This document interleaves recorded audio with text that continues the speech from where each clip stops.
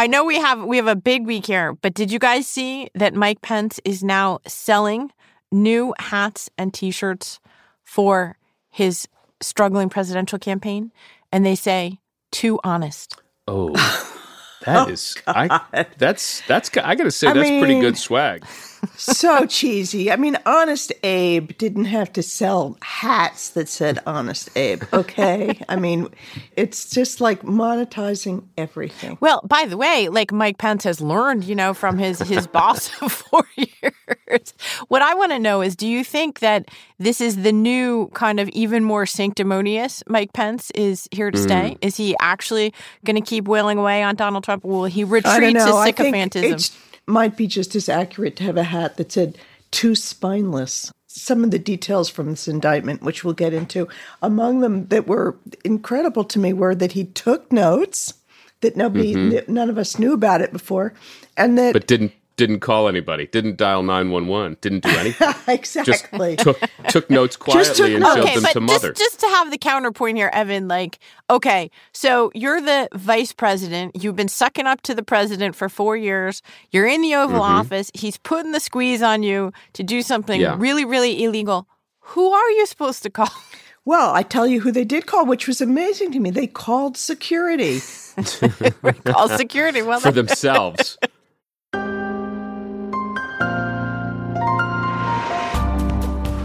Welcome to The Political Scene, a weekly discussion about the big questions in American politics from The New Yorker. I'm Susan Glasser, and I'm joined by my colleagues Evan Osnos and Jane Mayer. Hi, Evan. Hey, Susan. Hi, Jane. Hey, Susan. Finally, on Tuesday, Donald John Trump was indicted by a federal grand jury for his efforts to overturn the 2020 election and remain in power. Just before we taped this on Thursday, he pleaded not guilty to the charges in a Washington federal court. This is the third time that Donald Trump has been indicted. But I should underscore that this case against him is perhaps the most serious and far-reaching yet. The first attempt, if you will, to get to the heart of the matter. So if you've been confused or overwhelmed by the seemingly endless parade of legal trouble that Donald Trump has faced in the last few years, now really is the time to pay attention. This is the big one. I thought I'd go ahead and start with a quote, actually. A quote from a really remarkable document that I hope that everyone who's listening to this has taken some time to sit down and read. The 45-page indictment of Donald Trump. It's about as crisp of a summary of the remarkable events that unfolded after the election of 2020 that you can imagine. Here's sort of the key words in the preamble. The defendant spread lies. These claims were false, and the defendant knew that they were false. But the defendant repeated and widely disseminated them anyway to make his knowingly false claims appear legitimate, create an intense national atmosphere of mistrust and anger, and erode public faith in the administration of the election. So, we've all read this document. Evan, what are the key charges against Trump in this indictment, and how serious is this?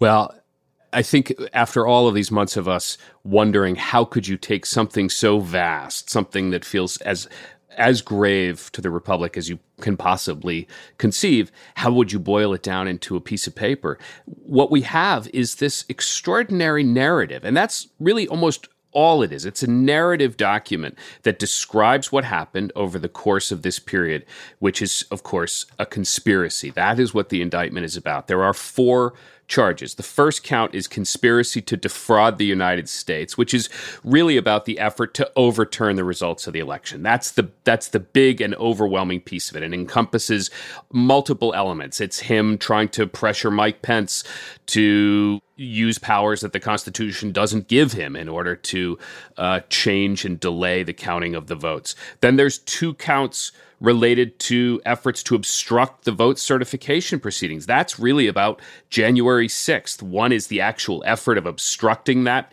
vote certification, and the other one is a conspiracy to do so. And then the 4th count is conspiracy to violate civil rights. And in some ways, I think, Susan, that was the one that was a bit of a surprise to some of us. There was a hint that this was going to happen. This is a statute that goes back all the way to the Civil War. It was created so that white Southerners, including members of the Klan, it it was to prevent them from using terrorism, to try to prevent formerly enslaved people from voting. But you saw over the course of the 20th century that law became more broadly applied to cases of things like ballot box stuffing. So in this case, what it's being used to do is to say that by trying to, in a sense, create a false result in the election, that is violating the civil rights of Americans. And I'll just add one other piece on this, because this is sort of looming over all of this question, is how serious is it? Meaning, what are the actual chances of this guy going to prison for these? Well, the 4 counts carry potential jail terms between 5 and 20 years. The conspiracy charges actually carry the longer terms. And the judge in this case, Tanya Chutkan, has already sentenced at least 38 people for crimes related to what happened on January 6th. And in all 38 cases, they received prison terms ranging from 10 days to over 5 years. That's according to the AP's accounting. So the idea that somebody is going to get charged with these things, and if he is found guilty of some of them, simply walk away, that seems less and less likely. This crime, if it's judged ultimately by a jury and by a judge to be a crime, that this crime took place in many ways in full view, right? These are allegations that by and large we've known about, if not for the full 2.5 years, for a lot of time. But there are new things that I gleaned, and I wrote a book about this and still found some new details here. But, Jane, what do you make of it? I mean, what did you find that surprised you or that was new?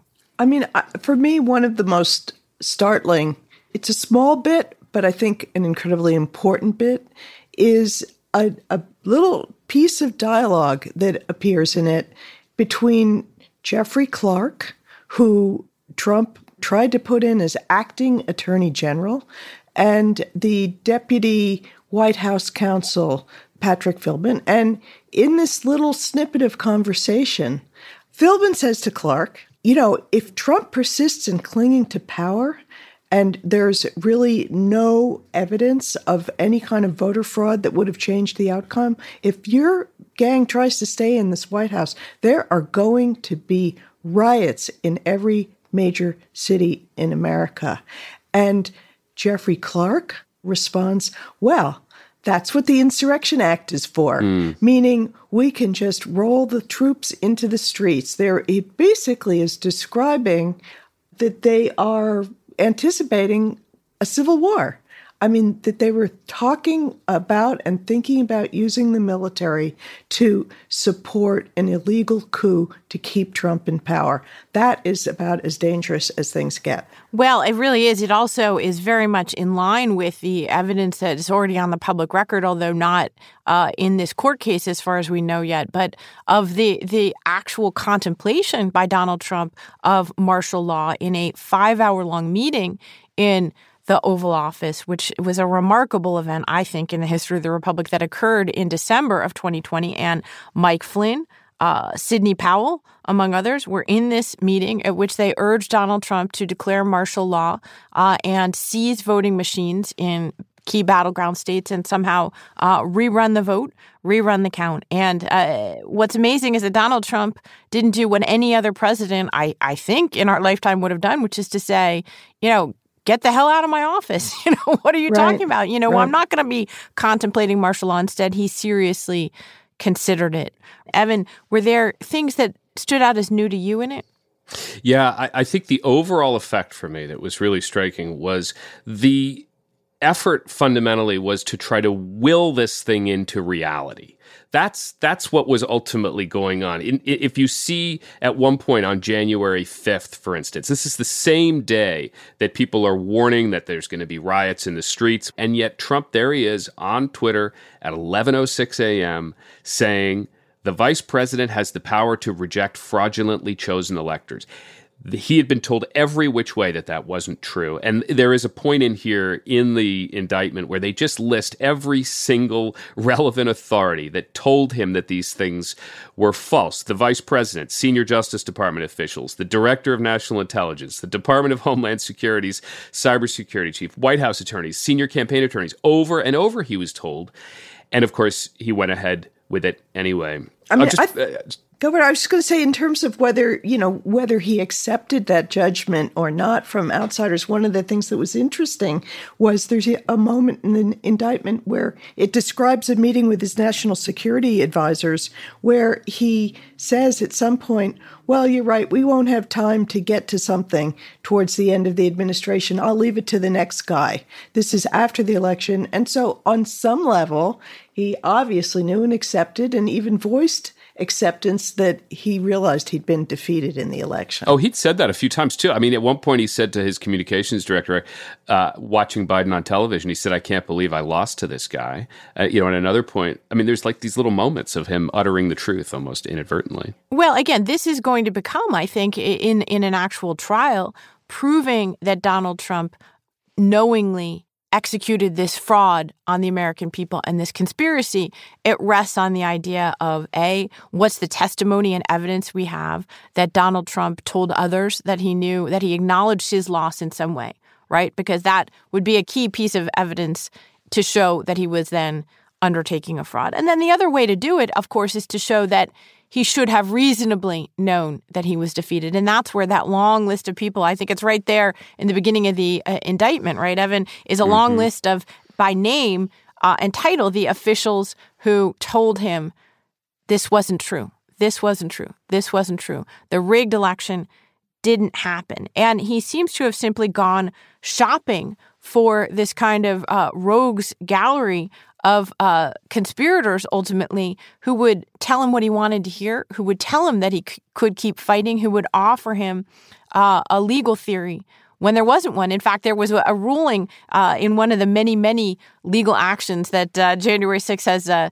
spun off. There was a ruling in one case in which one federal judge called what Donald Trump was doing a coup in search of a legal theory. So that brings us to the very fascinating element in this indictment that there are 6 unnamed and so far unindicted co-conspirators. 5 of the 6 of them are lawyers. And so let's talk a little bit about that. Certainly everybody has been, trying to figure out frantically who is conspirator number 6. But let's talk about the first 5 for a second. Jane, do you want to give us the rundown on who numbers 1 through 5 are? Well, sure. Number 1 is Rudolph Giuliani. Appropriate, right? That he gets the top billing, America's. On some level, somewhere, Rudy Giuliani's kind of satisfied by that. Let's be honest. So we have Giuliani. We've got John Eastman, who is a very far-right lawyer who actually is tremendously credentialed in many ways. He was a Supreme Court clerk for Clarence Thomas, and he has been at the Claremont Institute, which has really become kind of a fascinating hub. It's spitting out all sorts of pro-Trump theories and evidently was very useful in coming up with these legal theories that would have justified Trump somehow staying in office and defying the election. Okay, that's 1. That's 2. What's 3? Sidney Powell is number 3. She is defined elsewhere in this indictment as part of a group of quote-unquote crackpot lawyers, which that's Mike Pence's immortal term. words. Yes. Yeah, that's him getting very sporty. He's getting sporty and actually maybe right on the nose here.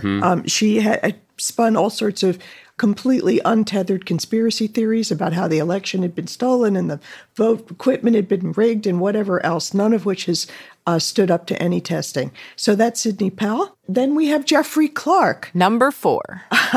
Who is a fascinating sort of non-entity of a lawyer for many years, a sort of a kind of a standard issue Federalist Society conservative in Washington law firm who goes into the Trump Justice Department, eventually becomes head of the civil division. And he is the one who is the fan of the Insurrection Act, saying, oh, well, if there are riots in the streets, that's what the Insurrection Act is for. So, Evan, before we get to the mystery of number 6, tell us about number 5, because I feel like this is actually one of the things that I did learn more about was the fake electors plot. And that is the guy who's number 5 unindicted co-conspirator.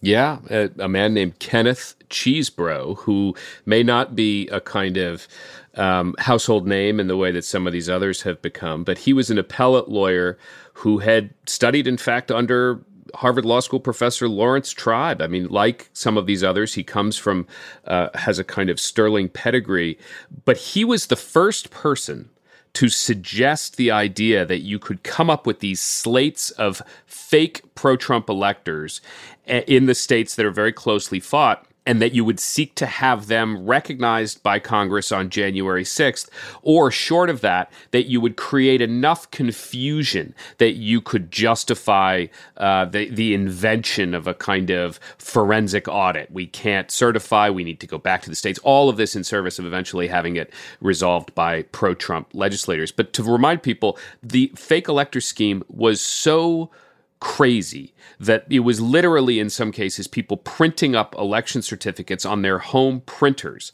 and purporting to be electors. That's the point in the process where, Donald Trump is essentially asserting, to use an analogy here, that he's like, I am a guy who deserves to have all of the money in that bank.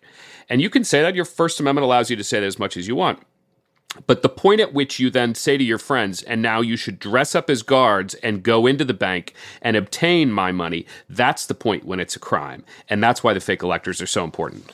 Well, that's right. I think this is really important, Evan, that this is an action. These are not just words, right? And to me, it's gone way beyond kind of crazy tweets or weird videos that you're posting on Facebook, all of which Donald Trump also did in the period after the 2020 election. How much do you think that has assumed more prominence, though? I have noticed, I think people dismissed it at the time. Like, obviously, this is crazy. And yet here we are 2.5 years later. And that's the action that prosecutors could put in this indictment, right, to show that it wasn't just about criminalizing free speech, which is something, of course, we're already hearing is going to be the main Trump defense from these charges. I mean, I think this is the important thing, that it's not just a matter of free speech. These are actual acts that were taken. And I don't know about you guys, but I actually found it very helpful to look at this indictment to see how coordinated the fake elector project was.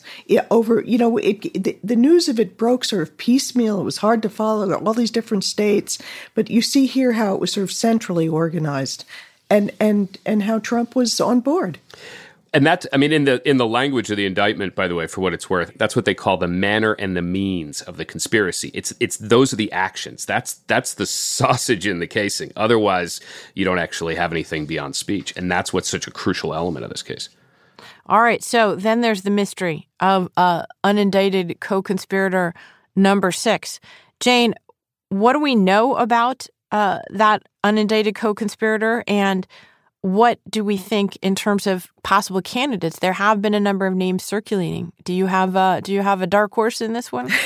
Well, I need to hear what you guys think. But the names that I have seen are Boris Epshteyn, who is a lawyer and advisor to Trump and political operative, and the person is described as a political operative. Another possibility that I've seen floated is someone named Mike Roman, who also was a political operative involved in the Trump campaign. But Epshteyn seems to be the front runner. And by the way, he was accompanying Donald Trump to federal court today for his arraignment. And, who was also there was Walt Nauta holding the umbrella for Trump. Right. It's just an impossible detail not to notice. The actual indicted conspirator in the other Mar-a-Lago documents case. Oh, my God. So, Evan, do you also think that the Epshteyn scenario is the likely one?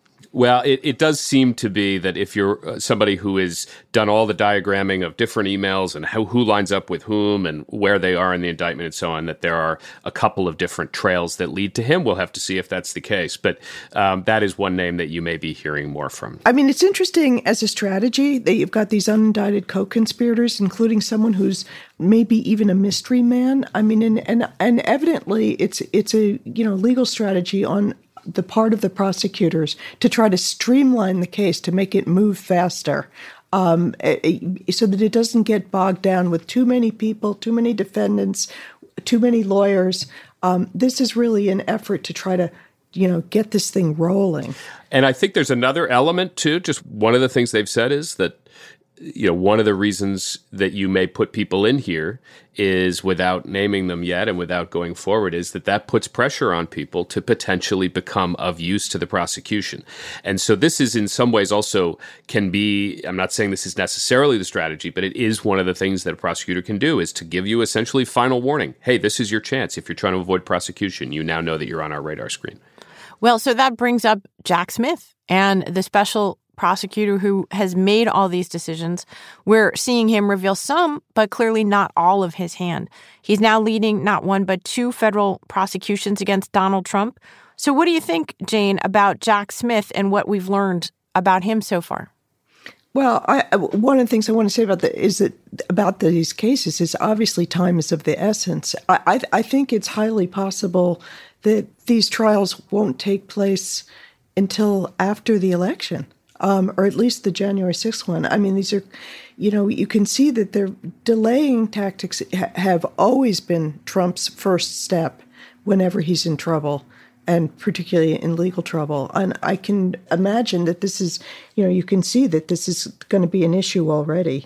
But what have we seen of Jack Smith? I mean, obviously, he's not exactly a jokester. He's incredibly solemn. He is very terse in his delivery. Personally, I would be terrified to be prosecuted by him. This is someone who knows his business of prosecuting people. I have heard that he has, in the past, that he has overcharged people in the view of defense lawyers and overstepped, and that it actually weakened his case. So that's the rap on him in some places, that he's almost too tough. Evan, when he announced the charges, he certainly was terse. I think his statement to reporters lasted about all of a minute. He did call the attack on the U.S. Capitol on January 6th one of the worst things that had happened in this country's history. And he said it was an attack, this stood out to me, that was fueled by lies. Do you think he's being controversial in the way that he's approaching this indictment? You listed the charges. One of the ones that wasn't on there was incitement to an insurrection. Yeah, that's a fascinating point, Susan. I think you hit on something that caught people's attention, which is that in his statement, he did, in a sense, invoke the full horror of January 6th and what it meant to us as Americans. But when you look at the indictment itself, the decision about what to charge somebody with is as important as what you don't charge somebody with. And in this case, I think, we can't know, because one thing prosecutors never tell you about is why they didn't use a certain charge in this case. But they didn't charge him with incitement, which is a very specific set of cause and effects they'd have to establish between what he did, what he said when he was giving his speech at the Ellipse, what else could he have reasonably expected his words to produce. And instead, what they did is they charged him with these two other things. One is the obstruction of the government process, which there's no question that happened because the vote was not certified until later that evening. It took hours. And of course, the conspiracy to bring all of that about. What we're witnessing here is, in a sense, an attempt to try to thread the needle, to try to achieve as much as you possibly can without running into what we know is going to be the defense's objection, which is this is all free speech. Well, that's a good note, I think, to take a quick break and to come back, because we should talk about the defense and talk about all of the overheated defenses of Donald Trump that have already been aired and what Donald Trump himself is doing in response to this third and most historic of the indictments against him.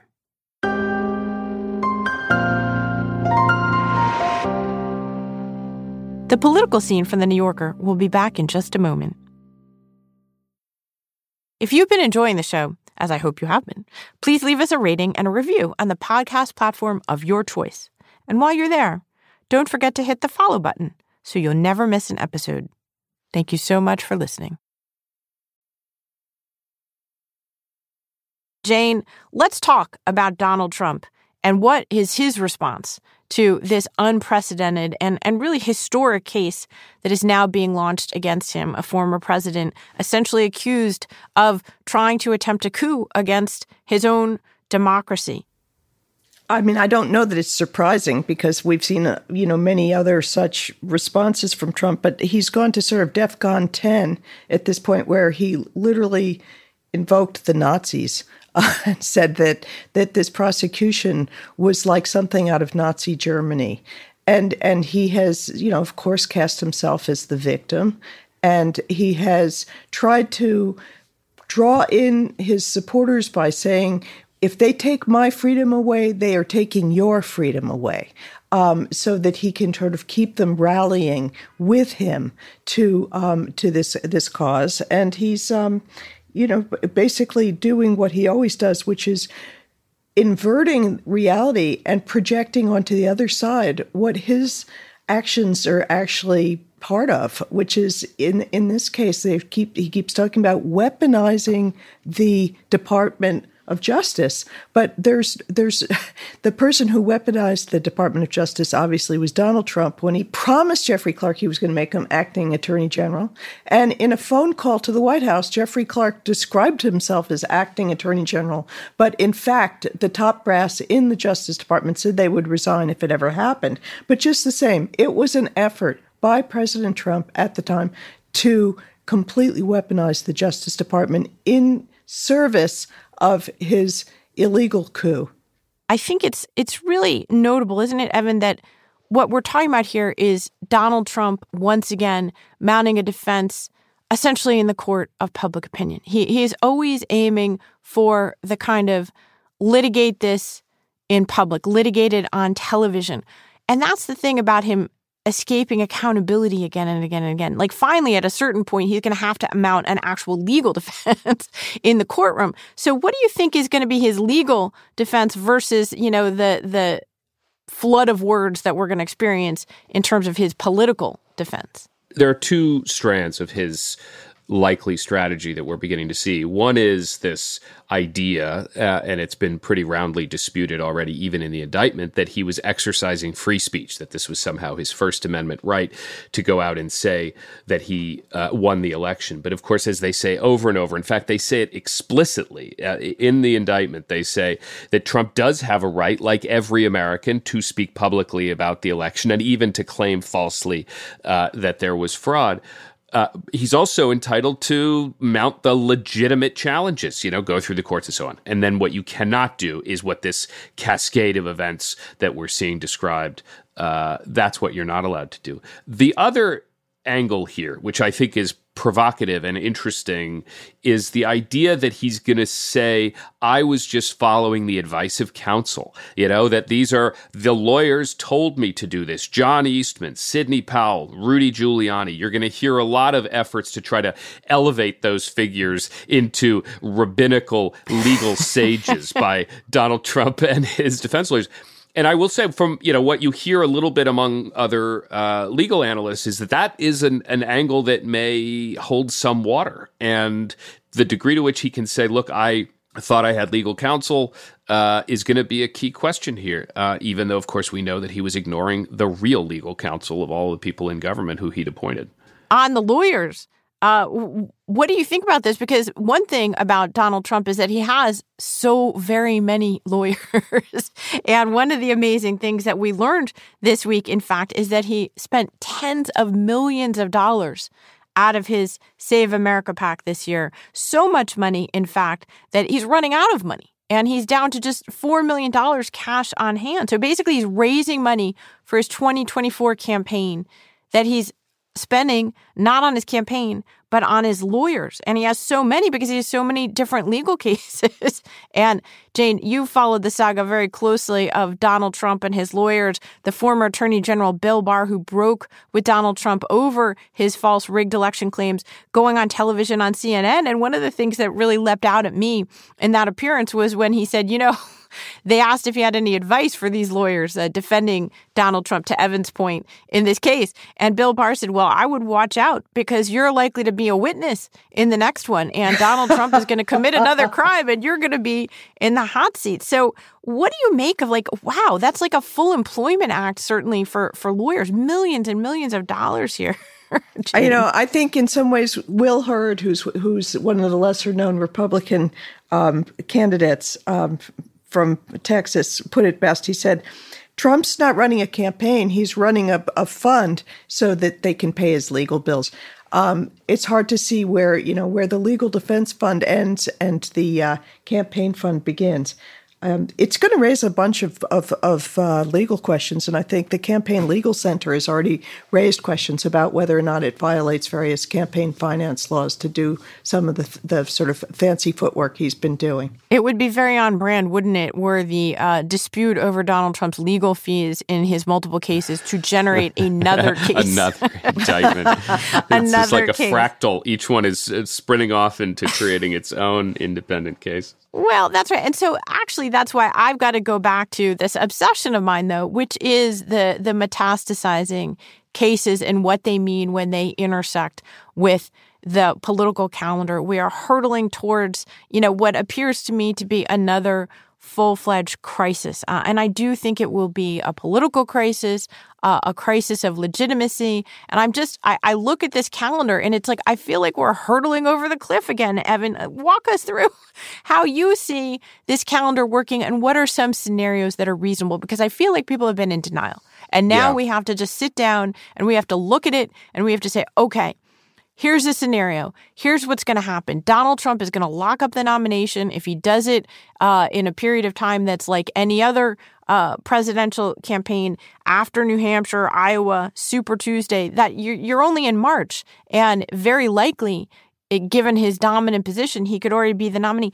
Then what? What's going to happen? Help me understand how we're even thinking about this. Well, right before we came in, Susan, to tape this, as you know, of course, he was in court being arraigned in Washington. And one of the things that came out of that were a couple of interesting indicators about the schedule. We got a very clear sense from his lawyers. They basically said the sort of quiet part out loud, where they said, we want to make sure that we have adequate time to grasp the full scope of discovery. All of that is a way of them flashing a light to say we're going to try to slow this down as much as humanly possible. They don't want this to go to trial before the election. The prosecution, of course, is pushing for a speedy resolution in this case. And there is a question about what is the public's right to a speedy trial. It's not just the defendant's right to a speedy trial, because he can waive that. In this case, he certainly is. But the public itself, we the people, in a sense, have a right to see the resolution of these cases. And that's one of the things that you're going to hear. But as a practical matter, this guy's supposed to be in court again this fall, Susan, for his civil case involving the New York State business records. There's also the Stormy Daniels case. There's also another case involving E. Jean Carroll, the writer who he is accused of defaming. And one thing we have to remember, we've talked about this on previous podcasts, but it's just worth remembering that in criminal cases, you have to show up. In civil cases, you don't necessarily have to be in the courtroom. But there is a scenario evolving where this guy is shuttling back and forth from Iowa to other primary and caucus states, and then eventually appearing in his courtroom appearances along the way. It's bizarre. I mean, there's just no other way to describe it. It is bizarre, but I'm going to press you on this because let's stipulate to all of the foregoing, since we're now talking in legal lingo here, but let's get back to the politics. Evan, there's no realistic scenario where these serious criminal cases are resolved before the voting. So then what? What's going to happen?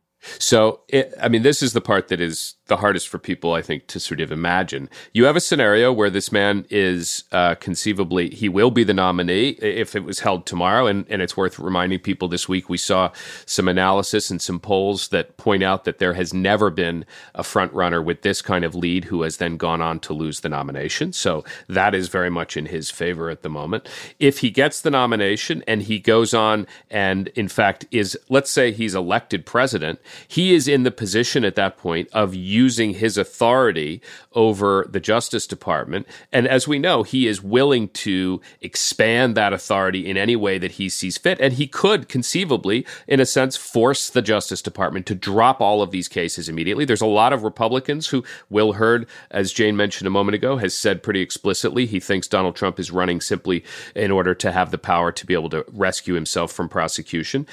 What happens if he's then in office and then, let's say the court does continue, because state cases cannot be thrown out by the president. Let's say Georgia indicts him and then eventually sends him to prison. Well, he could, in fact, argue that prison term is untenable because it would interfere with the conduct of the presidency. So there are a whole range of scenarios that are wild. But before we get too far out into the sort of, constitutional sci-fi, I think you have to acknowledge one thing that's fascinating that came out just in the hearing today, Susan, which is the judge said very explicitly, and to people who have watched a lot of these cases, it was quite conspicuous.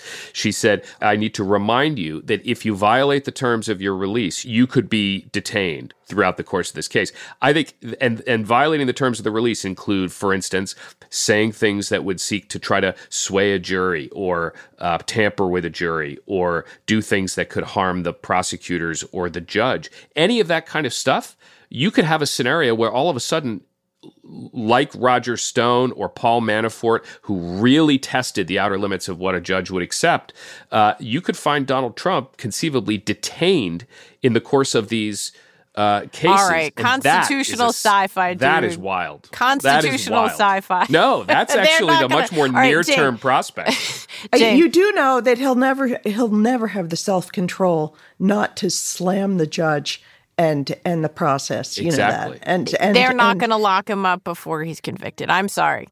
He's not going to be detained. Even if you imagine way far ahead in the future, in some other universe he is convicted, that it would be much more like Berlusconi, who, instead had to do some kind of penance, but never was locked up in a prison. We'll see. We'll see. I talked to a federal judge who was convincing me of this, but we shall see. We shall see. It's a great phrase, constitutional sci-fi, because we're in uncharted territory as a country. And Jane, given the significance of the moment, I feel like we should sort of end up on that note, which is like, how do you feel? I mean, we all were here in Washington. We experienced January 6th. We experienced the 2 months leading up to that as this sort of gradual, he's not really doing it. Is he really doing it? Is he really doing it? Wait, is this a coup, or is he just, waiting for time? Is he going to leave office peacefully? No, what's happening here? Right? There was this extraordinary moment, right? Since election night 2020, when Donald Trump comes out in the middle of the night and instead of giving a normal kind of speech, he says, frankly, I did win this election that he didn't win. We've been in this kind of uncharted territory. And in some ways, I suppose we were inevitably leading up to this moment and to whatever comes next. I'm just curious, how do you respond? How do you feel knowing that whatever happens, this is a week for the history books? I mean, I've seen many people say that this is an incredibly sad moment and, a terrible, embarrassment and mark on our history forever. And I actually feel that in many ways, it's a positive step to see some accountability. I think we've already seen the disgraceful acts. They all unfolded, as you've said earlier today, Susan, in plain sight, and what we're looking at now is the rule of law. Is there accountability when you cross a line that threatens the very fundamental basis of our democracy? Is there going to be some kind of penalty? And I think it's a step in the right direction that there is this process. Evan, you are, I think, with Jane, one of our, generally speaking, congenital optimists on this podcast. But we haven't talked a lot about the Republicans today and their remarkable coherence around Donald Trump. Right before I came in here, I saw a new CNN survey that said that the percentage of Republicans who believe that the 2020 election was rigged and stolen has actually gone back up, and it's now back around 70% of Republicans. Yeah. I will tell you that the thing that I find most unsettling about their reaction among his supporters is not that this would dent his political standing. I didn't expect that. But you've now seen some of the most influential people in Republican and conservative politics using the language of warfare. I mean, there's just no other words for it. I mean, Jesse Waters, who is the Fox News host, who is now one of their most prominent faces, calls the indictment a political war crime. And if that is the kind of language that changes places, it changes countries. You don't casually come back from that kind of culture. Before the 2020 election, right before votes were cast, I wrote a piece in the New Yorker about what seemed to me like a kind of new violent style, a way in which the sort of language of violence just permeated our politics. And what we're seeing today is it's achieved a kind of new and what appears to be a permanent state. And I will say, returning to my optimistic instincts, it's actually not, and it's not because I just want to be hopeful.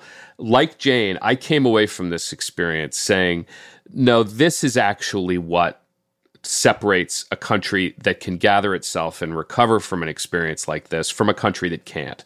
And had somehow we had rationalized and explained away what had happened and said, well, we can't, go after a former head of state, that would be a glide path to disaster. And what we're instead seeing is the very painful but real process of seeing this man treated ultimately like a regular citizen. When he goes into court and they tell him you have a right to remain silent, that's the former president, the private citizen, Donald J. Trump. And that's where we are. And that is actually a reason for confidence. Well, it's an important note to end on. I will say this in my capacity as our resident glass, sometimes half empty.